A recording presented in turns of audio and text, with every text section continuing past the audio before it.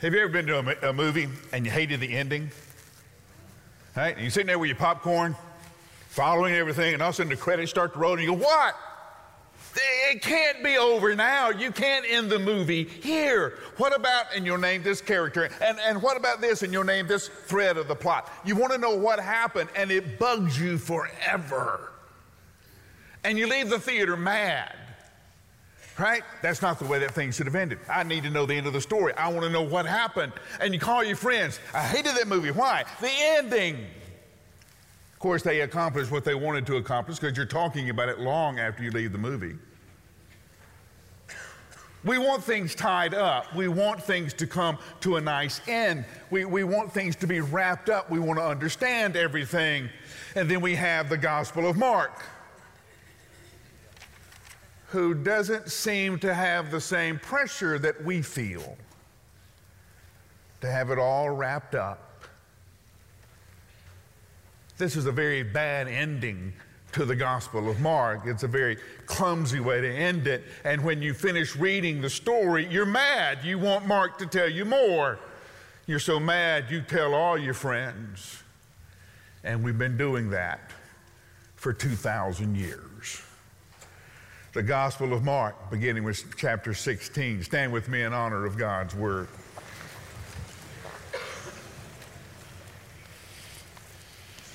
When the Sabbath was over, Mary Magdalene, Mary the mother of James, and Salome brought spices so that they could go and anoint Jesus. And very early in the morning on the first day of the week, they went to the tomb at sunrise. They were saying one to another, "Who will roll away the stone from the entrance of the tomb for us?" And then looking up, they noticed that the stone, which was very large, had been rolled away. And when they entered the tomb, they saw a young man dressed in a white robe sitting on the right side, and they were alarmed. "Don't be alarmed," he told them. "You're looking for Jesus of Nazareth who was crucified. He is risen. He is not here. See the place where they put him. But go tell his disciples and Peter that he's gone ahead of you to Galilee, and you will see him there just as he told you." And they went out and ran from the tomb because trembling and astonishment overwhelmed them. And they said nothing to anyone because they were afraid. And they ran out from the tomb because trembling and astonishment had overwhelmed them. And they said nothing to anyone because they were afraid. This is God's word for God's people. Hear it, believe it, and live. Let's pray together.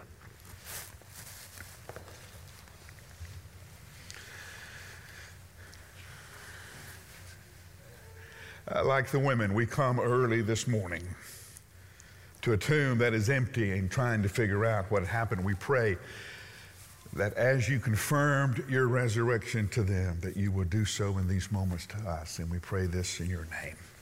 Amen. See what I mean? Isn't this the most frustrating ending to anything that you've ever seen? I mean, this is the greatest story that has ever been told. And Mark is a great storyteller. He has been leading us up to this moment. And now we come to chapter 16, the resurrection. Jesus is alive, and where's Jesus? The main character. He's not even in the scene. He's gone. We start Easter late. The women get there too late. He's already, do you know we do not have one story of anyone who believed the resurrection? Now listen to what I'm saying. We do not have anyone who thought that Jesus would actually be raised from the dead. The disciples weren't there. They were hiding. They thought it was over. The women did not come to witness the resurrection. They came to complete the funeral. It was called off due to life, but no one believed. And then Mark gives us this story, 8 verses. This is the story. 3 women coming to a tomb, wondering how they're going to get into the tomb in the first place. Now, you think they would have thought of that before they got there. But they were so messed up from all that had happened. They were so confused. They just wanted to get this thing done. They wanted it finished. And when they get there, the tomb is open. Mark tells us there's a guy dressed in white. He doesn't even say angel. Some of your translations say angel, but Mark doesn't say angel. He just says guy dressed in white. We don't know who this guy is. He could have been the pizza delivery man. We don't know. I want Mark to tell me. I want wings. If there's an angel, I want wings. Nothing. Just a guy sitting there where Jesus was. And they're astonished. Don't be afraid, he tells them. Too late. Have you ever noticed in the Bible when God says don't be afraid, when Jesus says don't be afraid, it's always too late? I'm already afraid. I'm looking in there and we don't know what's going on. Here's what we know. Jesus was dead. Jesus was stone cold, dead as a doornail, dead. The Roman soldiers were professional killers. If they had had any doubt in their mind that Jesus was not totally and completely dead, they would have finished the job. They would have stabbed him with a spear. They would have broken his legs. They would have stabbed him again with a sword. They would have made sure Jesus was dead, and they were confident he was dead.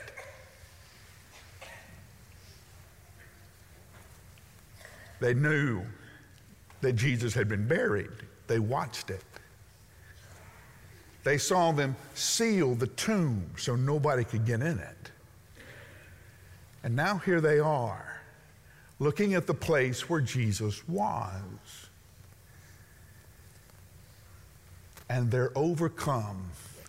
The words that Mark uses has to do with that emotion of where you are surprised and shocked, scared and excited all at the same time, and you don't know what to do. You don't know where to run or stay still. You don't know where to fight, or you just don't know. It's one of those times when you're just overwhelmed and you kind of freeze. That's how these women are now feeling. And here's what they know. Jesus is gone and the tomb is empty. Go tell the disciples he's waiting on them. He's waiting in Galilee just like he promised, and tell Peter. Now, can you imagine if you were Peter?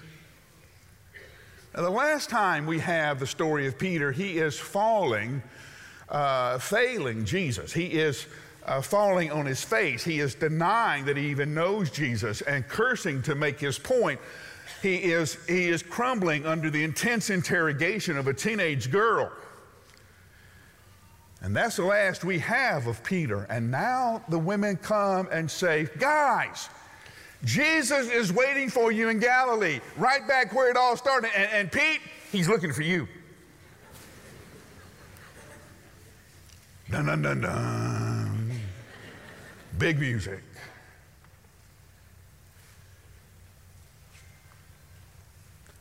And that's all we know. Jesus is gone. Jesus isn't buried anymore. Jesus will not stay in the grave. And that's not the last time we have tried to bury Jesus, is it? Ever so often a new rage will come in that say, well, Jesus isn't alive.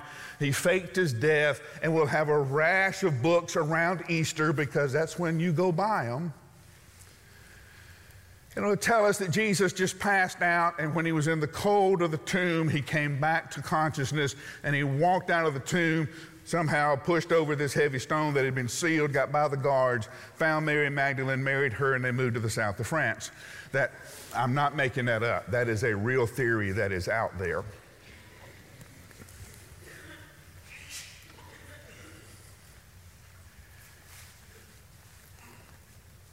But he won't stay buried, will he? Over and over again, the world will tell us that the church is declining, the church is going away, and over again we find it. There are millions of believers all over the world. And maybe the church is declining in North America, but it's exploding in China. It's exploding in Africa. It's exploding in South America, Latin America.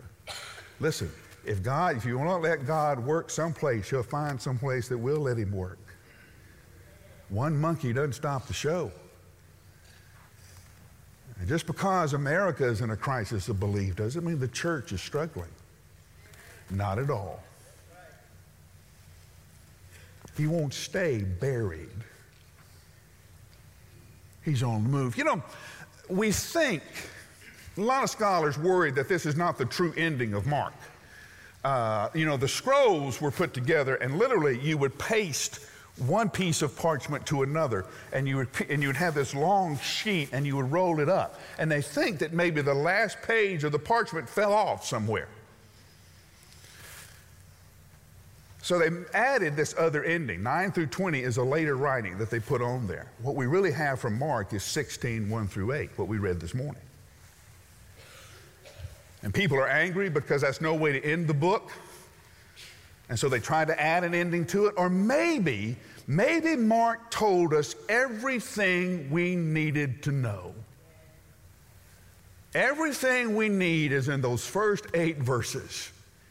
And the whole thing comes down to the witness of 3 scared women. Now, ladies, don't get mad. Do not email me. I'm just trying to give you the cultural context, okay? In the day that this book was written, women could not testify in court. Women were not considered to be reliable witnesses.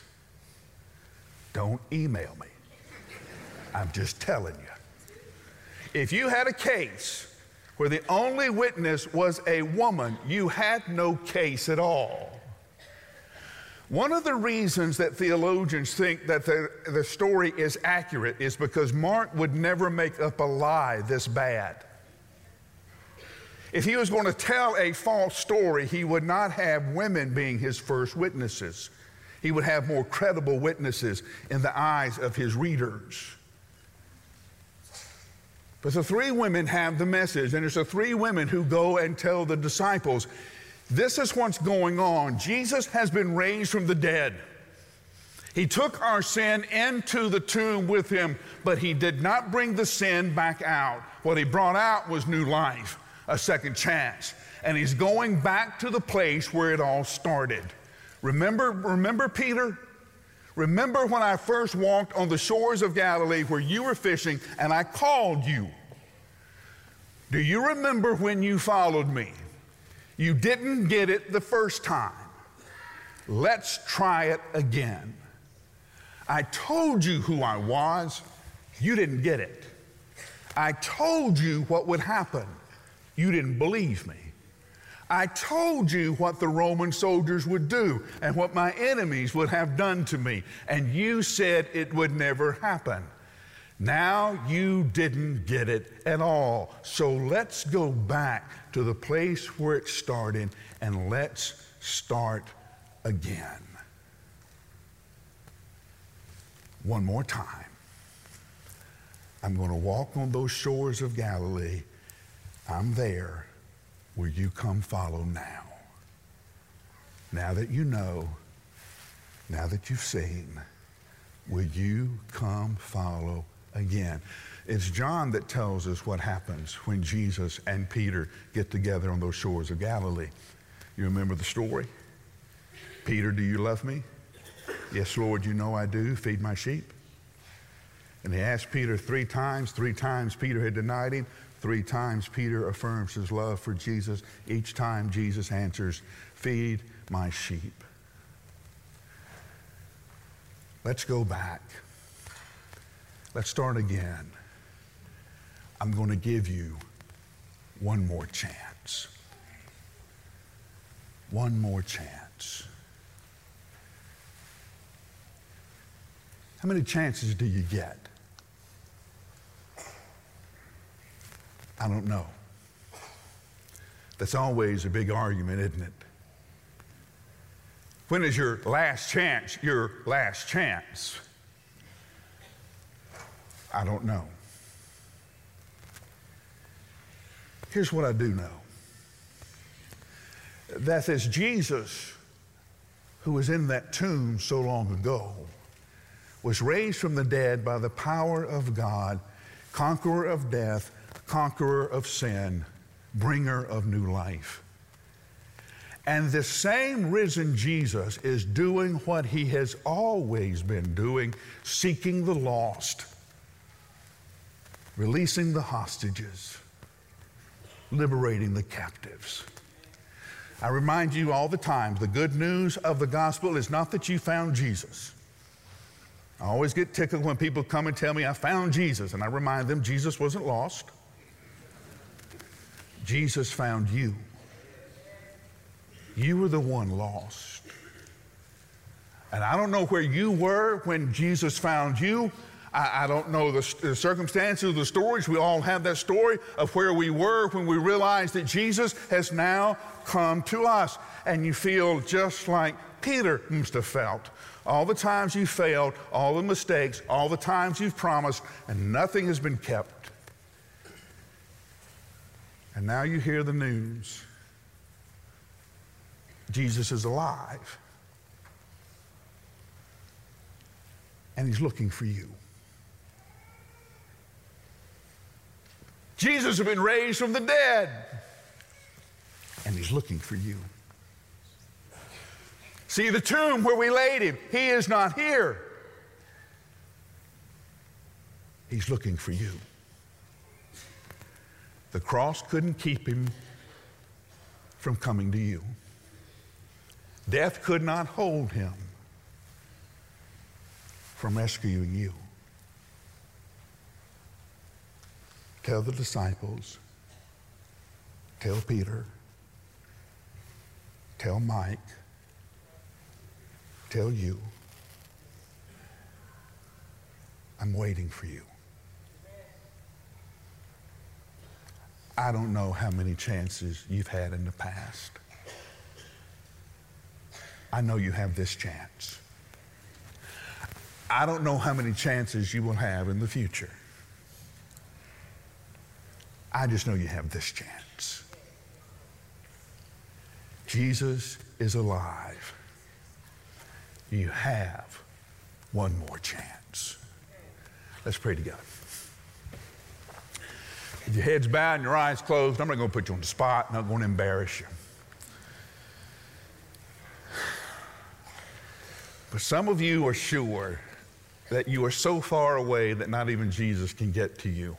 Death couldn't hold him back, neither will anything else. The good news is that Jesus has come. He's looking for you. Right here, right now.